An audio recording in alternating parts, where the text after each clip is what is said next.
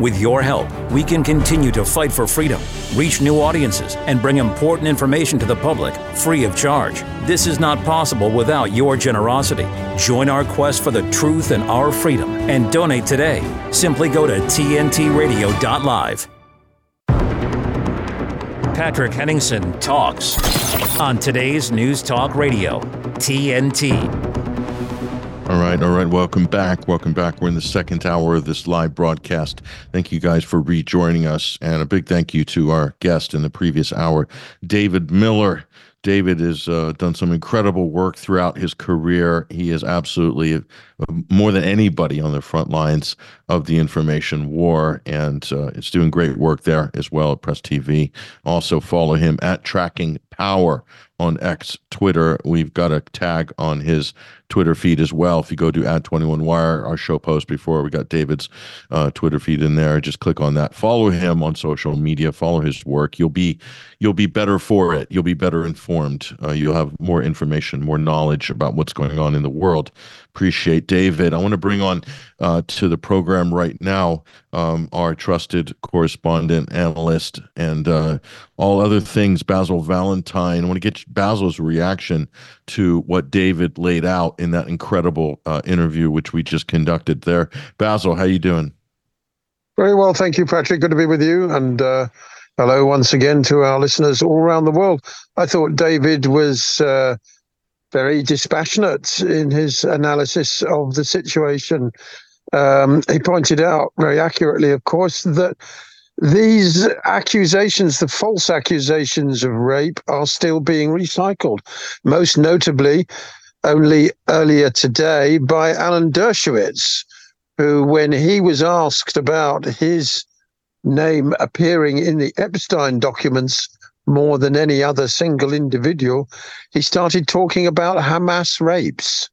He started saying, where are all these woke lefty feminists condemning Hamas for all these rapes? That's when he was asked about his name appearing on the Epstein blogs. But it's typical, really. He also, in an interview with Kim Iverson, by the way, admits that he works for the State of Israel. And of course, he may well be employed in an official capacity as soon as next week to defend Israel at the International Court of Justice, which commentators are saying, should he do so, or anyone else for that matter, no doubt there'll be a team of lawyers, that would then make it more difficult for Israel to brush aside any negative findings. In the past, they've simply not turned up, had nothing to do with the court, said that it's just an anti-Semitic front or whatever. But they've said that they're going to defend the South African petition next week. Could be as early as the 11th and 12th of January, I believe. And if they do so, then that makes it harder if the court finds against them to sort of wriggle out of it, though no doubt they'll try. Meanwhile, here in the UK, the Israeli ambassador Tzipi Hotovely was on LBC yesterday, and she made some of the most outrageous comments I think we've ever heard broadcast in the UK, where she said every school, every mosque, every second house has access to tunnels and ammunition. I'm not sure what evidence she has for this claim. And when asked by the presenter whether this was a call for destroying the whole of Gaza, she simply stated, "Do you have another solution?" Now, this has prompted Afzal Khan, the MP for Manchester Gorton, to write to the Foreign Secretary, Lord Cameron, and requesting that her language be denounced in the strongest possible terms. Others are calling for her to be expelled. But, of course, as we know, Rishi Sunak wants Israel to win. So, we're a long way away. We're a long way away from censoring the Israeli ambassador, I'm afraid. Yeah, pretty shocking comments there. But all these statements of genocidal intent, they're all coming from all different directions on this, and all this stuff is being recorded. It's all going to get filed, and it might form the case against Israel and against anybody providing material support or political backing for what's clearly a war crime, a crime against humanity. It will be ruled out. Anyway, legal experts I've been speaking to, Basil, over the last couple of days have said that they really think South Africa and the international community that's going to be joining in, a few other countries have already joined in with South Africa, that they believe they have a very strong case that Israel will be found guilty of genocide in the international courts of justice, in the World Court. So that means everybody making all of these genocidal statements, it's going to be submitted as evidence in these types of legal hearings, which are going to go on for quite a long time by the looks of it, Basil. We could be adjudicating this well into the decade, the end of the decade. So that's just a reality, looking back at history. So that's, be aware when you want to make these brash statements. So I think they're going to start seeing people more muted on this subject once the legal proceedings start hitting the headlines, Basil.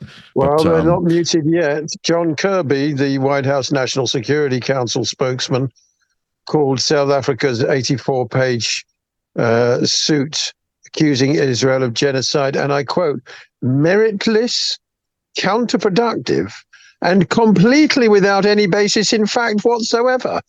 I mean, a really extraordinary statement. I mean, off the charts stupid from Kirby, and I sincerely hope those words come back to haunt him.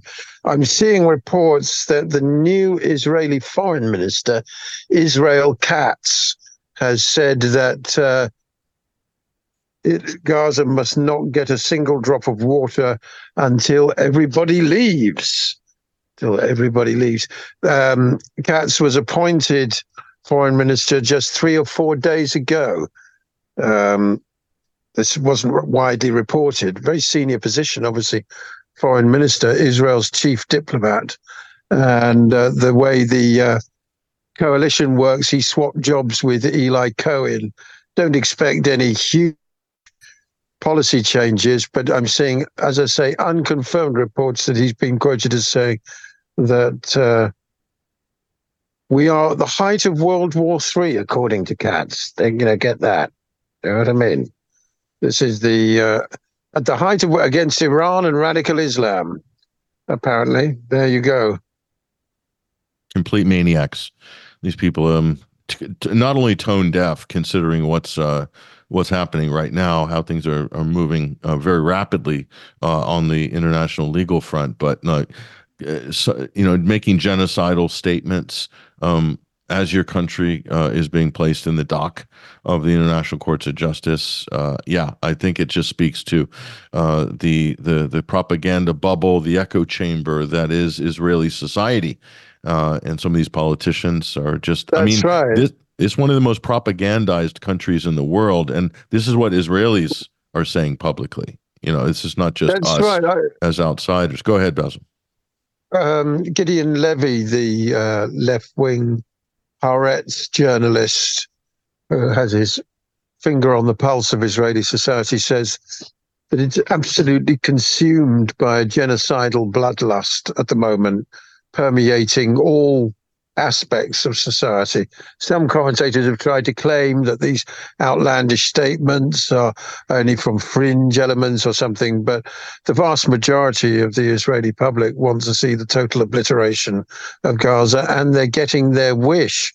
Now, another story which has just broken in the last few hours, as we know, the Israelis have been pushing for ethnic cleansing of Gaza. And obviously by their actions making it uninhabitable. They're a long way down that road already. We reported yesterday that they'd apparently been in talks with the Congo and with other countries. This comes after apparently Blinken went to the Egyptians and the Jordanians several weeks ago requesting that they allow Palestinians to be expelled into their territory. Until now, the official State Department line, as pronounced by Matthew Miller yesterday, was that they would not support ethnic cleansing, but that maybe that's because they've hit this following stumbling block. If I can quote, the media has buried one of the most shameful stories regarding the Biden administration collaboration with Israel in a scheme for ethnic cleansing Gaza. Harvard professor Sarah Roy writes in the New York Review of Books in November, a U.S. aid official approached a colleague of mine and asked about the feasibility of building a tent city in the Sinai, which would be followed by a more permanent arrangement somewhere in the northern part of the peninsula. Rashid Khalidi has also said in a foreign policy video interview, at the outset of this war, the president sent Secretary Blinken to convey to the Egyptians and the Jordanians a request that they allow Palestinians to be expelled into their territory. That is disgraceful. That is direct American participation in the ethnic cleansing of part of Palestine. What is historic Palestine? They immediately pulled back on that when the Egyptians and the Jordanians slapped them in the face and said, under no circumstances, and explained why under no circumstances would they allow that to happen. The article goes on, I think that's one of the most disgraceful chapters in American diplomacy, that the United States would, for the first time in its history, be willing to participate in forcing Palestinians out of Palestine. And further proof of this is in the supplementary spending bill, of course, more money and weapons for Israel and Ukraine, which includes, if you read the small print, people don't generally bother to read these bills, but it includes funding for the voluntary relocation of Gazans outside of Gaza. The White House sent a request for supplemental funding, which includes logistical infrastructure and other material support to make possible housing displaced Palestinians from Gaza to neighboring countries. There you go. Did you happen to see the one of the details of their plan to ship them to the Congo? Israeli officials talking to Congolese government officials as if from one genocide setting to another. I mean, absolutely incredible. Why on earth would a Palestinian want to be sent to Central Africa, to the jungles of the Congo? Honestly, I don't know. It's quite amazing when you think about it. I mean, it's off the charts stuff, and it's not going to happen. I mean, every civilized country is totally rejecting the idea of ethnic cleansing. I mean, I saw a post from the Dutch Foreign Ministry, the Spanish Foreign Ministry. They're all saying this isn't going to happen. But that doesn't mean it won't happen. Smotrich said if there are 100,000 or 200,000 Arabs in Gaza and not 2 million, the entire discussion on the day after the war ends will be totally different. The other plan that's being discussed, certainly in Tel Aviv, is to break Gaza up into a series of sort of tiny pockets, each run by a family handpicked by the Israelis. I'm not sure how that's going to work. It doesn't sound very democratic either. But that's the latest. Really, I mean, I think the Israelis have dug themselves a far bigger hole than they realized. They've jumped in it and they're determined to carry on digging, and they're dragging the United States down with them. Unbelievable. Meanwhile, we have some reports. We're waiting for details about the hospital. Looks like it's been surrounded in Gaza. One of the last big hospitals. I haven't seen anything about that, but what I have just seen, Patrick, get this. The Guardian are reporting that Islamic State, ISIS effectively, has claimed responsibility for the deadly attack in Iran. Okay. What does that tell us? Okay. What source is saying that? Because I've also heard that they're denying responsibility from another source. Right. But who's reporting that they've taken responsibility? In a statement posted on its affiliate Telegram channels today, Islamic State said two of its members had detonated their explosive belts in the crowd. Earlier today, Iran said it was bolstering security along its borders with Afghanistan and Pakistan in the first tangible sign that it too suspects the attack was the work of an Islamic State affiliate. But of course, who is Islamic State?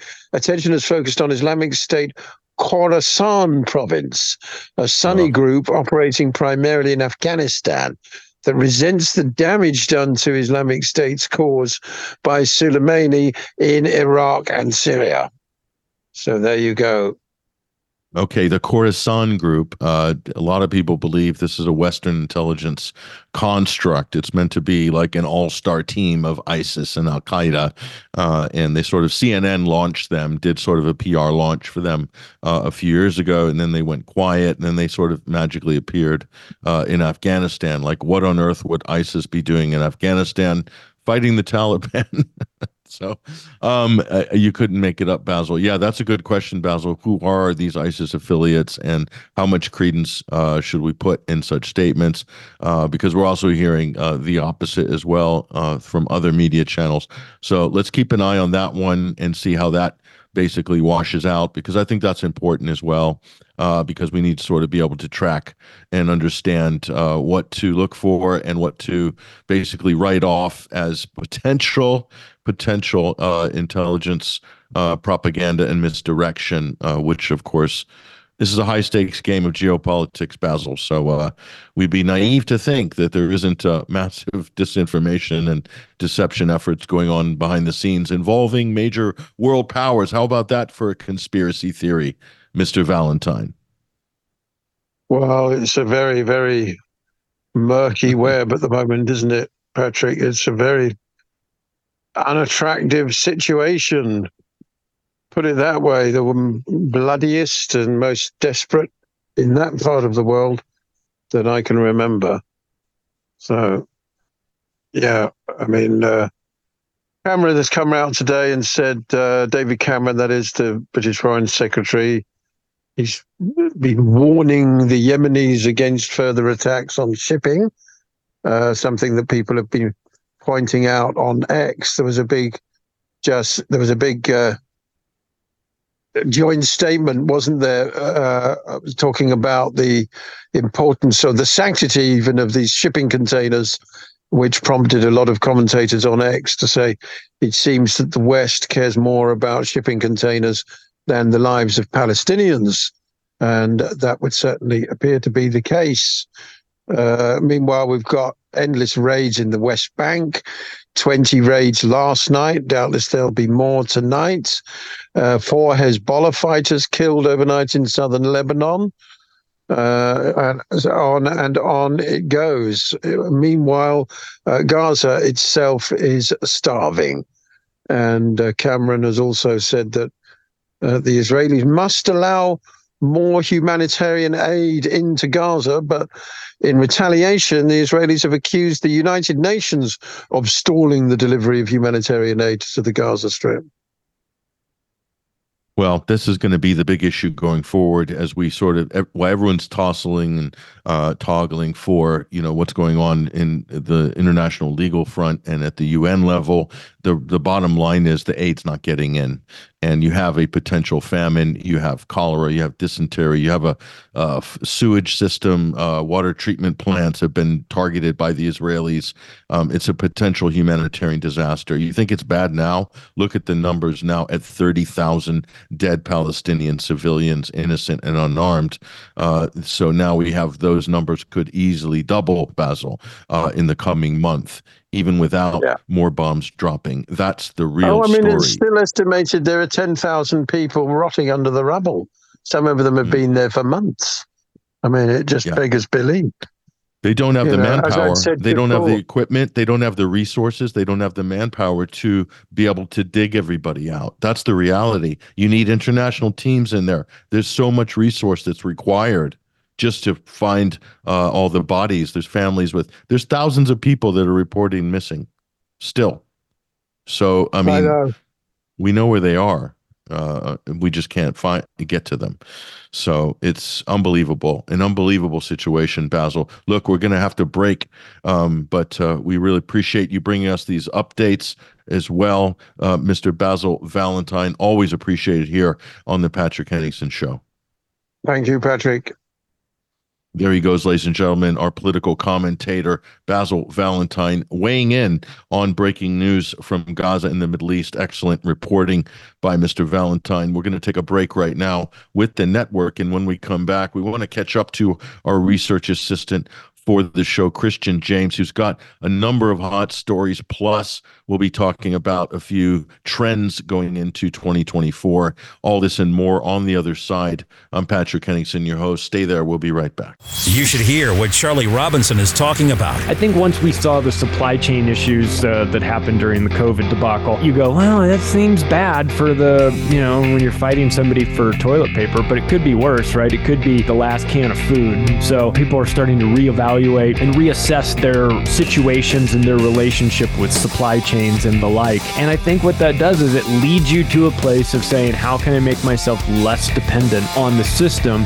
It's kind of hard to know where to start, right? Where would you suggest we even begin with this process? Yeah, it's funny you said that, because someone said to me recently, and it made me laugh, that this is going to be the kind of collapse where the Burger King's still open. And I think that's what's probably lulling people into a false sense of security, in that everything, when we go to the city, kind of appears normal, unless you're in one of those really crazy drug-addled cities. But for most people, I would say, Charlie, it feels normal, but it ain't normal. The world is not normal. It's completely gone off kilter. Charlie Robinson on today's News Talk Radio, TNT. Affordable housing, we can build that. Sustainable housing, we can build that. At MIT Modular, we understand the importance of housing for all and the importance of design, cost, and functionality. Our goal is to meet the needs of our growing population by converting shipping containers to livable units. If you're like-minded and in a position to invest in something meaningful and life-changing, we want to hear from you. We are a team of professional architects, engineers, and financial and tax experts dedicated to offering unique solutions that provide a brighter future. Our Opportunity Zone Fund offers investors both real estate and operating business diversification, 5-year tax deferral on capital gains, annual tax benefits, and ultimately tax-free appreciation potential. There are opportunity zones all over America. If you're interested in learning more about our services, need affordable housing, or want to participate in creating a new vision for tomorrow, give us a call in the U.S. on 385-985-5702. Or read more at mitmodular.com. MIT Modular. We can build that. The conversation continues. I don't believe it, and I think that's a terrible position that I am in, that I don't trust my government. This is today's News Talk Radio, TNT. All right, welcome back. Welcome back, ladies and gentlemen. We're still in the second hour of this live broadcast, and thank you again, Mr. Basil Valentine, for those breaking updates from the Middle East. Very important developments there we want to keep you abreast of here at the show. We try our best to bring in the breaking news as it's coming off the wire, and luckily we have a great team to deliver that for you as well. Appreciate everybody in the TNT chat room. We see our listeners, our viewers as well. If you're watching in video as well, we really appreciate all of our audience here, our growing audience at the Patrick Henningsen Show here on TNT Today's News Talk. Now, we're going to shift gears a little bit. I want to bring on one of our research assistants for the show, Kristian James. Kristian, a few stories I know that you've been looking at here in the United Kingdom as well. We also want to talk about internationally. There's a lot going on the health front. We also have the pharmaceutical industrial complex, which is revving up for what they hope, Kristian, is a profitable 2024. But I don't know if that's going to be good for everybody else. But go ahead. It's certainly going to be trying to be good for their bank accounts, isn't it? They've have been trying for quite some period of time to, once COVID has slipped away from the news, of course, those profits have gone down, and what they're after now is, of course, is to drive that profit, that industry back up to make the money and their shareholders and stockholders to be healthy and maintaining a new future. But in the UK right now, we're having a new crisis, starting in regards to our healthcare situation. I have three friends who work at the Queen's Medical Centre, which is Nottingham and the East Midlands' largest university hospital, and they are currently. How it was put to me is they have currently less staff than they had on Christmas Day operating at the present time. There is, to my understanding, the news, of course, is presenting one story. The people are saying something different. So I kind of wanted to combine those two together and give you a full view of what the situation is in regards to the NHS matter at the present time. So what we have is the junior doctors, those who are on the apprenticeship scheme, those who are developing an education, those who are of the lower tier, should we say, but those who are doing and performing not just operations, but day-to-day maintaining of the nursing and levels of staffing across the entire hospital. But what's happening right now is that they're facing the cost of living crisis is as a matter of this. It's only a small part of it, but it is the main part that the news is focusing on. And what this is really is that they want a 35% increase in their wages to keep up with what is the cost of living crisis, and in line with inflation. They believe that 35% is what they are seeking to get. That is an extraordinary volume of money. I believe most of them are generally speaking on about 20 to 25,000, which is pretty much in line with every kind of low tier kind of apprenticeship role. They clearly want that level to be much, much higher. So we have seen Nottinghamshire hospitals, they have declared a national incident level as a critical national incident level due to their sustained pressure that they're facing right now. They're reduced staff. They're saying that there's less people than they have on Christmas Day. So it's odd because the internet is generally speaking, if you look at X and you look at the kind of things that people are saying in their rapid conversations and the talking heads on the news, they're mainly talking about and focusing on Tory cutbacks, underfunding. It's the frequent strapline, but it's just a lot more complicated than that. Sure, there is the 35% pay increase. There's a situation where then it's going to be 6 days of national strikes. But the one thing to take into consideration here is that last year, 2023, there was 53,000 excess deaths. And we, as certainly members of TNT and the larger audience, we're very much aware of what excess deaths is as a code word, shall we say, particularly post-COVID. So last year, they had a 9% increase in pay. They were going to get a 4% increase in this April, as in 2024's April. I think, from a perspective point of view, when you saw the Parliament a few weeks ago, they voted to have a pay increase of 25%. And I think that shows to the people that there is a disconnect. And we only got 4%, you got 25%.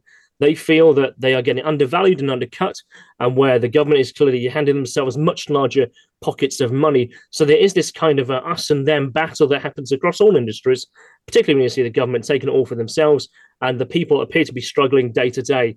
And that drives such an emotional nail at people, and that hurts, and that drives the emotive action for why these things are occurring. So what we've had is obviously nurses and the junior staff across all the NHS, they want more money. I can say that when I was in hospital, I think I've said this to you before, I had a conversation with a couple of the doctors who were on the ward. They were all nice, all professional. And one of the things they were saying is that their largest cost that they have is due to solutions companies.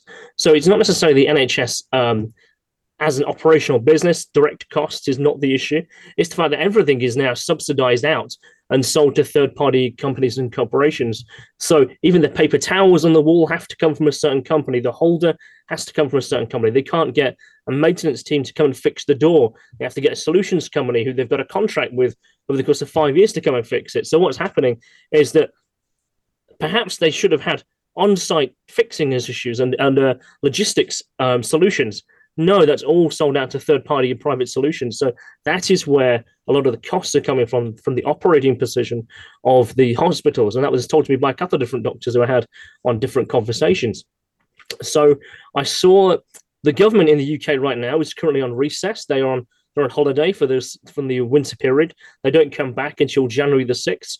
So what's happening here is there's no official communication line coming out of the government. There's no official communication line other than what certain ministers are talking, quite frankly, sort of off the books, but sort of on the books on X and on social media. But in terms of an official response, there isn't any at the present time. I think as we go into January the 6th, when they come back into business, we're going to see a response there.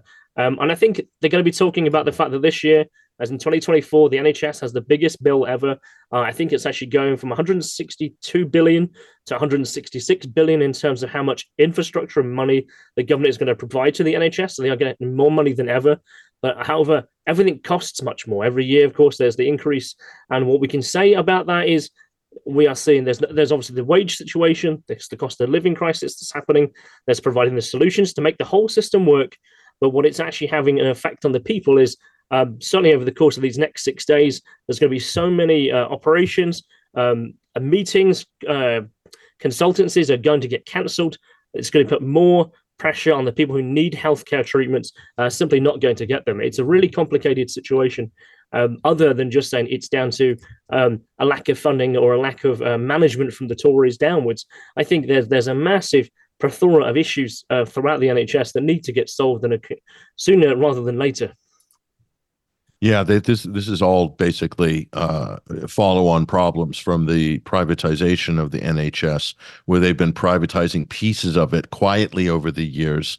This began during the Tony Blair regime, if you will, and they've been quietly breaking up, and as you said, having consultancies, doing this kind of devolution revolution within the NHS. And when they got rid of the matrons on the wards, I mean, that was the first step in the 90s. And then all the, cleaning companies coming in. All of a sudden you have somebody in an office building far away and a cleaning contractor and not much in the middle. And then people are complaining because the wards are dirtier than ever. Well, go figure. Yes. How does that happen? So this is just, I see this trend. They've now created a problem, Kristian, that they cannot easily back out of. And you're starting to see high levels of dysfunctionality within the institution right across the board. Plus, they've got these waiting lists they haven't actually resolved yet from the whole COVID farrago. There's millions and millions on waiting lists, and they're still on a backlog after all these years. So, and that's not going to be resolved anytime soon. And their end result, Kristian, is subpar healthcare. Because everybody becomes a number. They have less time to allocate to you. You've got people over the phone giving treatment, GP appointments over the phone, over the telephone with an intern. Yes. Or somebody getting work experience from the medical school. I mean, what happened to the NHS, Kristian? It was the pride and joy of Britain, the number one employer in the country. And now a lot of people will say it's an absolute shambles. No, it is. There was a press statement. Actually, it went straight to the internet, went straight to X, and it was from Dr. Dave Briggs, who's the medical director of NHS Nottingham, and he literally said what you just said there. He says there are things that everyone can do to help, but what we want you to do is think about self-care. Don't come to hospital unless it's absolutely emergency. Basically, take care of yourself. And if that isn't a sad state of affairs, I don't know what is. I mean, you were talking there about what happened in the 1990s. Yeah, so I went looking into what that was and how that came to be. It was actually under John Major, who was the Prime Minister in 1992. And they followed that up, particularly with the Blair. They real scaled this out. And it was a part of a plan called PFI, which basically was to bring a private finance initiative into the government, into the NHS services, and like providing long-term contracts between private parties and organizations and the sector that runs the NHS. Everything from providing, like you said there, from the food to logistics, all going out. And that was the first step to that dismantling. And now, effectively, those solution companies are charging them an arm and a leg because they have to. And because of that, they've now reached a certain point where the budget for the costs of running the NHS far balloons perhaps what it can output. And that whole deficit, like you said, they're coming back from the COVID, everything that was kicked back over that time, operations, cancer treatments, one-to-one meetings, trying to find out certain mental health issues, trying to get solved. All of them are just backing up, and it's now just condensing to a point where they might go, well, we have to all go private. And I wonder is that not perhaps the goal of this, is to end the NHS and to make that happen, to mirror a US style system. Yeah, it is, and it's a slow process. It's pushing people out of the NHS.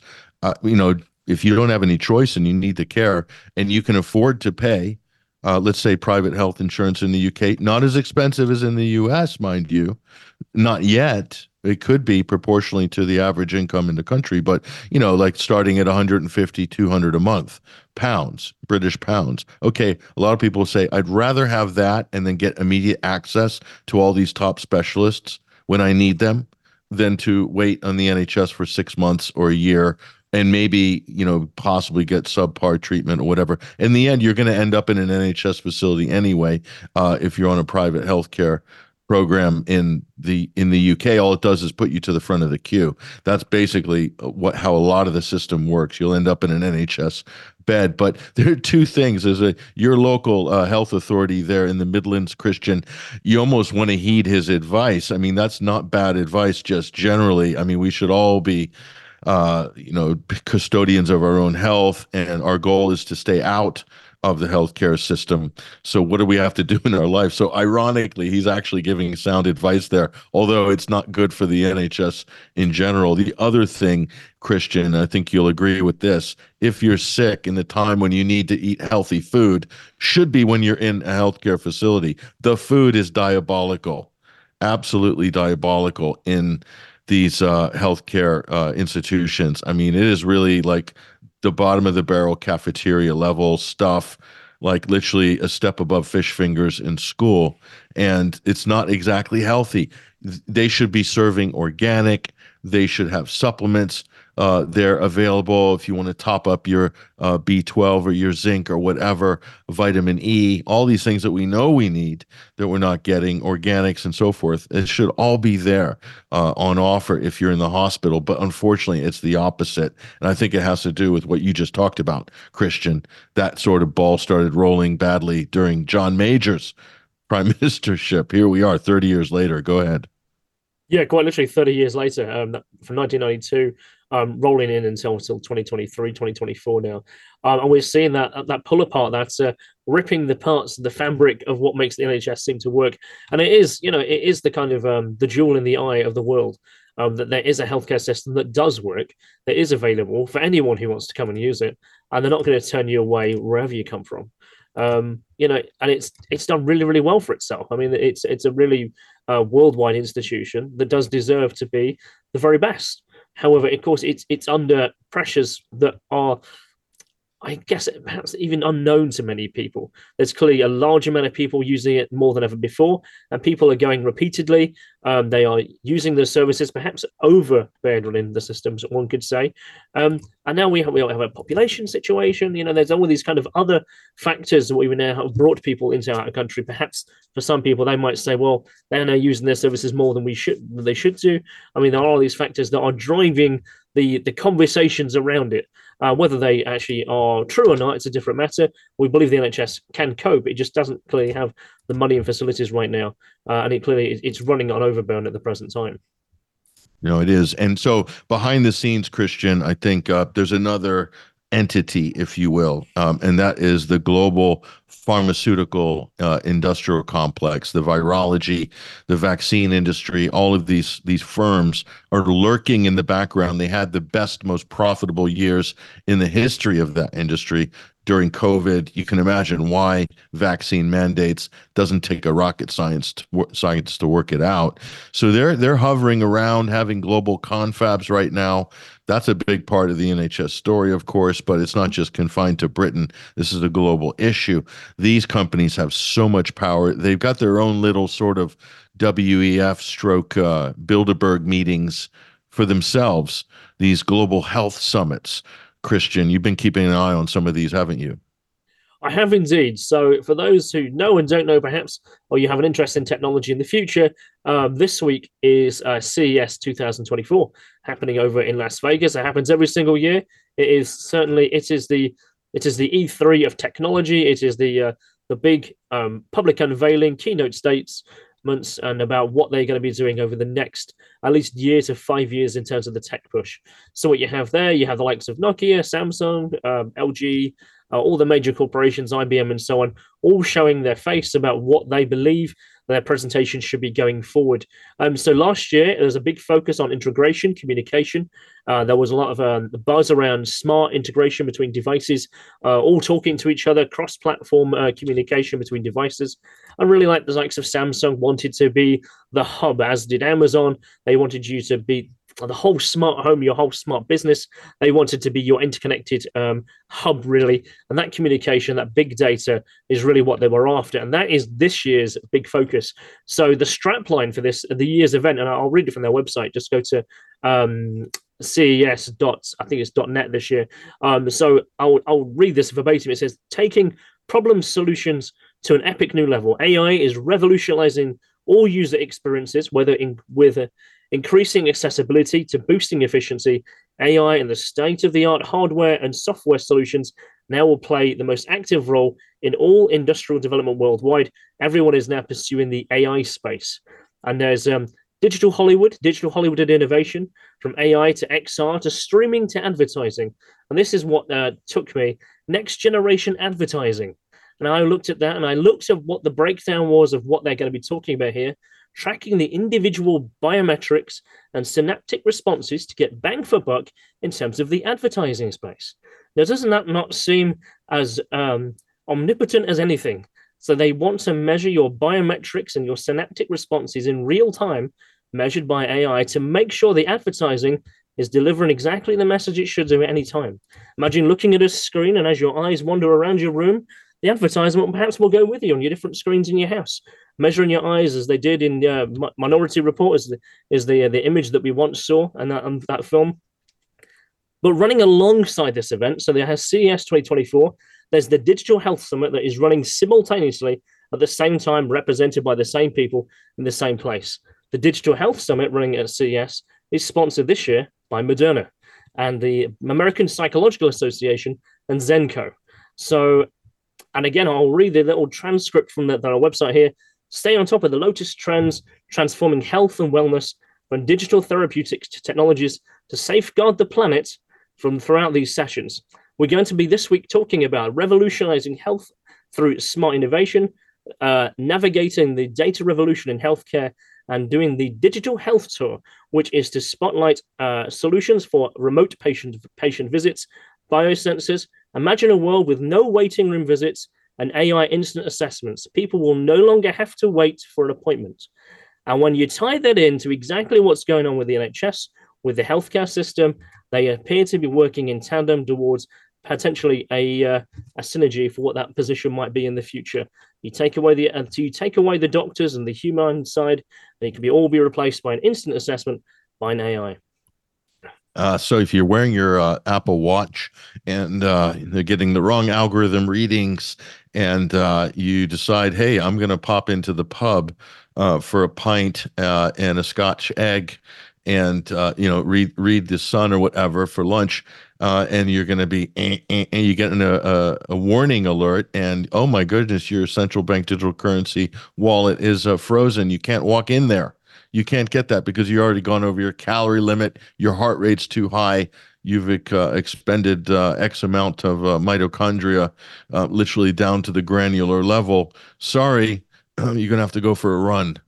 Is that the future that they're hoping to engineer, Kristian? That appears to be the future tech they are looking to aspire to create, yes, where everything is monitored in real time at all times for everybody. And that is a very dangerous place to get to, because that would mean that it's 100% biometric surveillance, lifestyle surveillance. So we can charge you those perhaps carbon credits. Perhaps you're not thinking about the climate as you have that beer, because that beer's had to go through the process of being created, transported.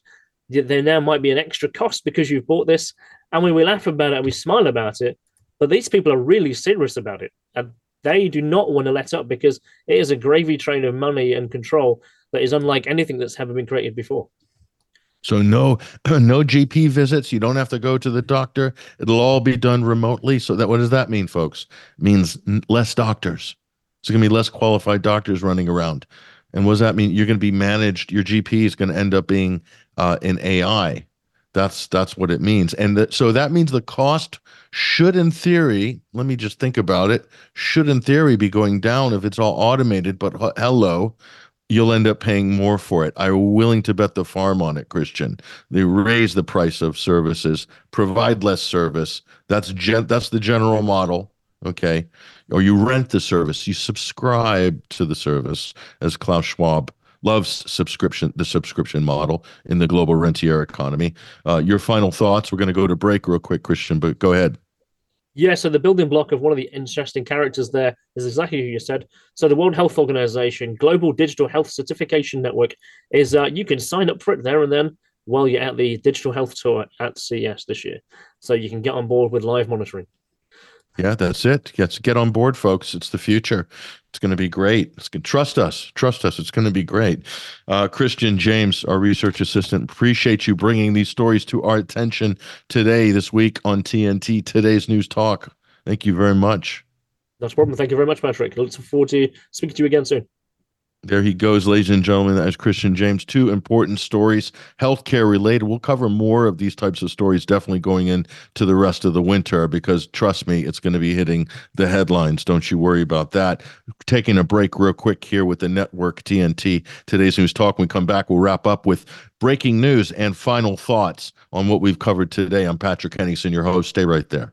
Right now, the forgotten poor are waiting for healing and care. For life-saving medical care, for a chance to live with dignity and hope. They are waiting for Mercy Ships and you. Mercy Ships is the largest floating civilian hospital in the world with volunteer medical staff and crew who donate their time to save lives. And now, as our newest state-of-the-art hospital ship sets sail, Mercy Ships will double our ability to reach children and adults who need us now. Without the work of Mercy Ships, these patients don't have another option. Mercy Ships is answering the call to serve suffering people who have nowhere else to turn. Together, we are going to some of the world's most desperate places and bringing a wave of hope and healing to those who need it most. To learn more about this wave of hope, go to mercyships.org today.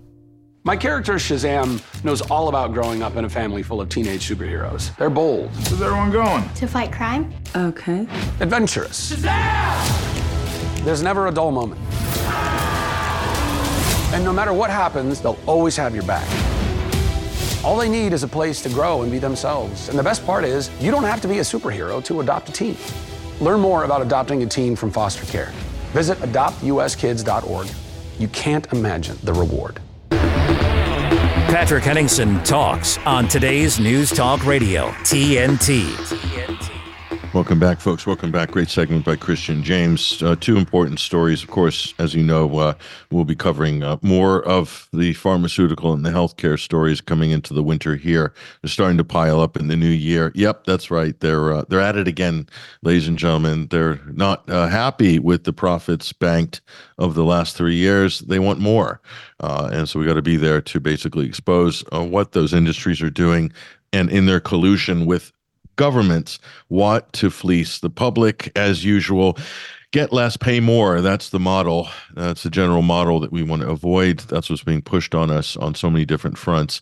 Now, a couple of breaking headlines here. Interesting developments, of course, on the Ukraine front. We're starting to see some interesting movement there. There's been some mainstream coverage on the fact that the Ukrainian regime in Kiev, the Zelensky regime, I think we can call him a regime at this point, because he's sending out what's called press gangs and starting to get picked up now in media coverage. I mean, our media in the West are so slow to this stuff. We've been reporting on it for like the last year and a half, but literally press gangs is when the government or the military basically sends out a gang of thugs to go pick up any able-bodied male. They literally kidnap them. They abduct them off the street. They could be coming from the grocery store. They could be going to and fro work. They could be actually at work. And they'll go in and they'll at public swimming pools in the summer. They will literally press gang them, which means hogtied, bundled away, thrown into a van. and then driven to some dodgy military induction center where they're thrown an old uniform, could be someone else's uniform, with a few holes sewn up, if you know what I mean, and then off to the front lines in the Donbass for the glory of Ukraine and Zelensky, where the average life expectancy once they end up in the trench is something around 72 hours. Not good, is it? But that's what's happening right across Ukraine in the areas still under Ukrainian control. It's not great. They're avoiding any sort of ceasefire, any sort of peace negotiations. But the United States is trying to kind of quietly back out, give signals to Russia that they're going to be pursuing some sort of solution to this stalemate, which is becoming a real stalemate right now. But they'll sort of keep that under wraps during the 2024 election. I mean, they don't want to make, unless Biden wants to push the boat out, the Democrats want to say they have some kind of binding solution to this stalemate. I don't see it myself. I just see this kind of slow burn in the background, not too much attention on it, a few provocations here and there, but want to avoid anything big. I don't know. We could be wrong because the calculus could change going into the summer, but it's good to see more people talking about the problems that Ukraine is having recruiting men. And so they're having to basically fish into a shallower pond in terms of age group. We're talking about late teens and people like this. I don't know if they'll probably get rid of student deferments. I don't know if they have student deferments. I think they might right now in Ukraine, but there's not much left in terms of higher education in that country. I mean, most of those young people, they're already gone. They're in Germany. They're in the Netherlands. They're in France. They're in the UK. They're in Ireland. They're in Canada. They're in the United States. They basically left, and they're not coming back. And why would they? What is there to come back to? Anyway, the press gangs are basically also going for older men. So it's not uncommon now to see when you're looking at some of the military units in the Ukrainian armed forces. We just saw a report which we shared on our Twitter feed of a cafeteria scene, a video, amazing shot, and you're looking as this person's walking down the aisle in a Ukrainian military cafeteria, a mess hall, and you're looking there. It's all salt and pepper. It's also, and I'm not talking about the cruets on the table. I'm talking about the hair on the heads of these soldiers. It looks like the average age is something like north of 50. Okay, there were people there clearly north of 60 years old. I mean, what good is a 60-year-old man out in infantry? Fighting Russia, who's got a very fit, young, well-trained professional army, well-equipped. I mean, what good is it?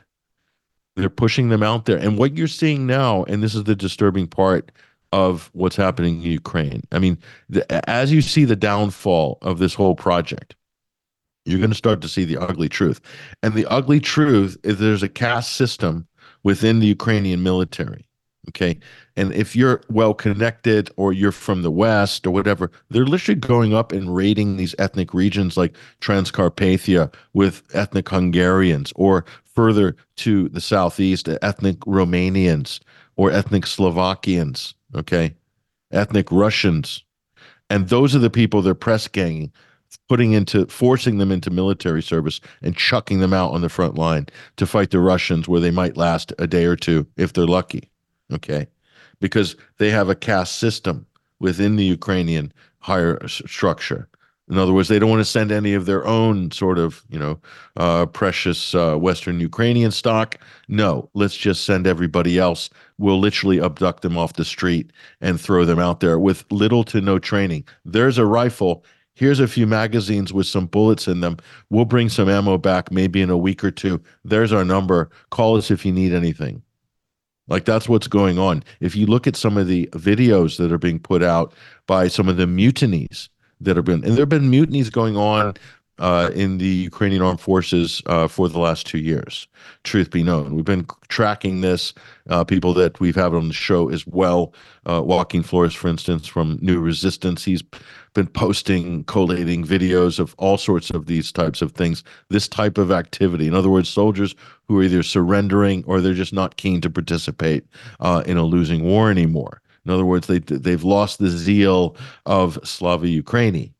Okay, it's been going on consistently, but it's really happening on a massive level now, to the point where they're getting desperate when they're deploying their press ganging. and their sort of abduction of able-bodied males in Ukraine. So this is really the final days of the Zelensky regime, and probably of what is effectively any kind of war effort against Russia. I just don't see it happening. They'll need some major provocation, maybe a false flag somehow to give a segue for NATO or some kind of combined NATO force, probably Baltic countries combined with a few Poles, possibly another country, maybe a couple of Americans, quote, advisors, to basically prevent Russia from coming into Kiev again.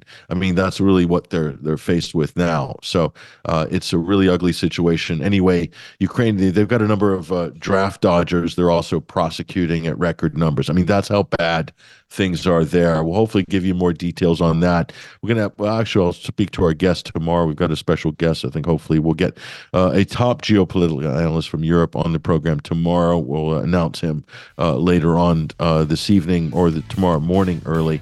And we'll be covering some of the bigger stories legally as well with Matthew Lee tomorrow, and much, much more. All the breaking news, all the updates, all the analysis. It's right here on the Patrick Henningsen Show. Thank you for tuning in. Thank you for joining us. Thank you, Kristian James. Thank you, Basil Valentine. And, of course, a big thank you to David Miller for an absolutely barnstorming segment in the first hour. We've done it all today. We'll do it again tomorrow. I'm Patrick Henningsen, your host. We'll see you then. In the meantime, top of the hour news headlines coming up. Stay on TNT. There's a lot more coming today. 247-365 Talk Radio, only here on TNT.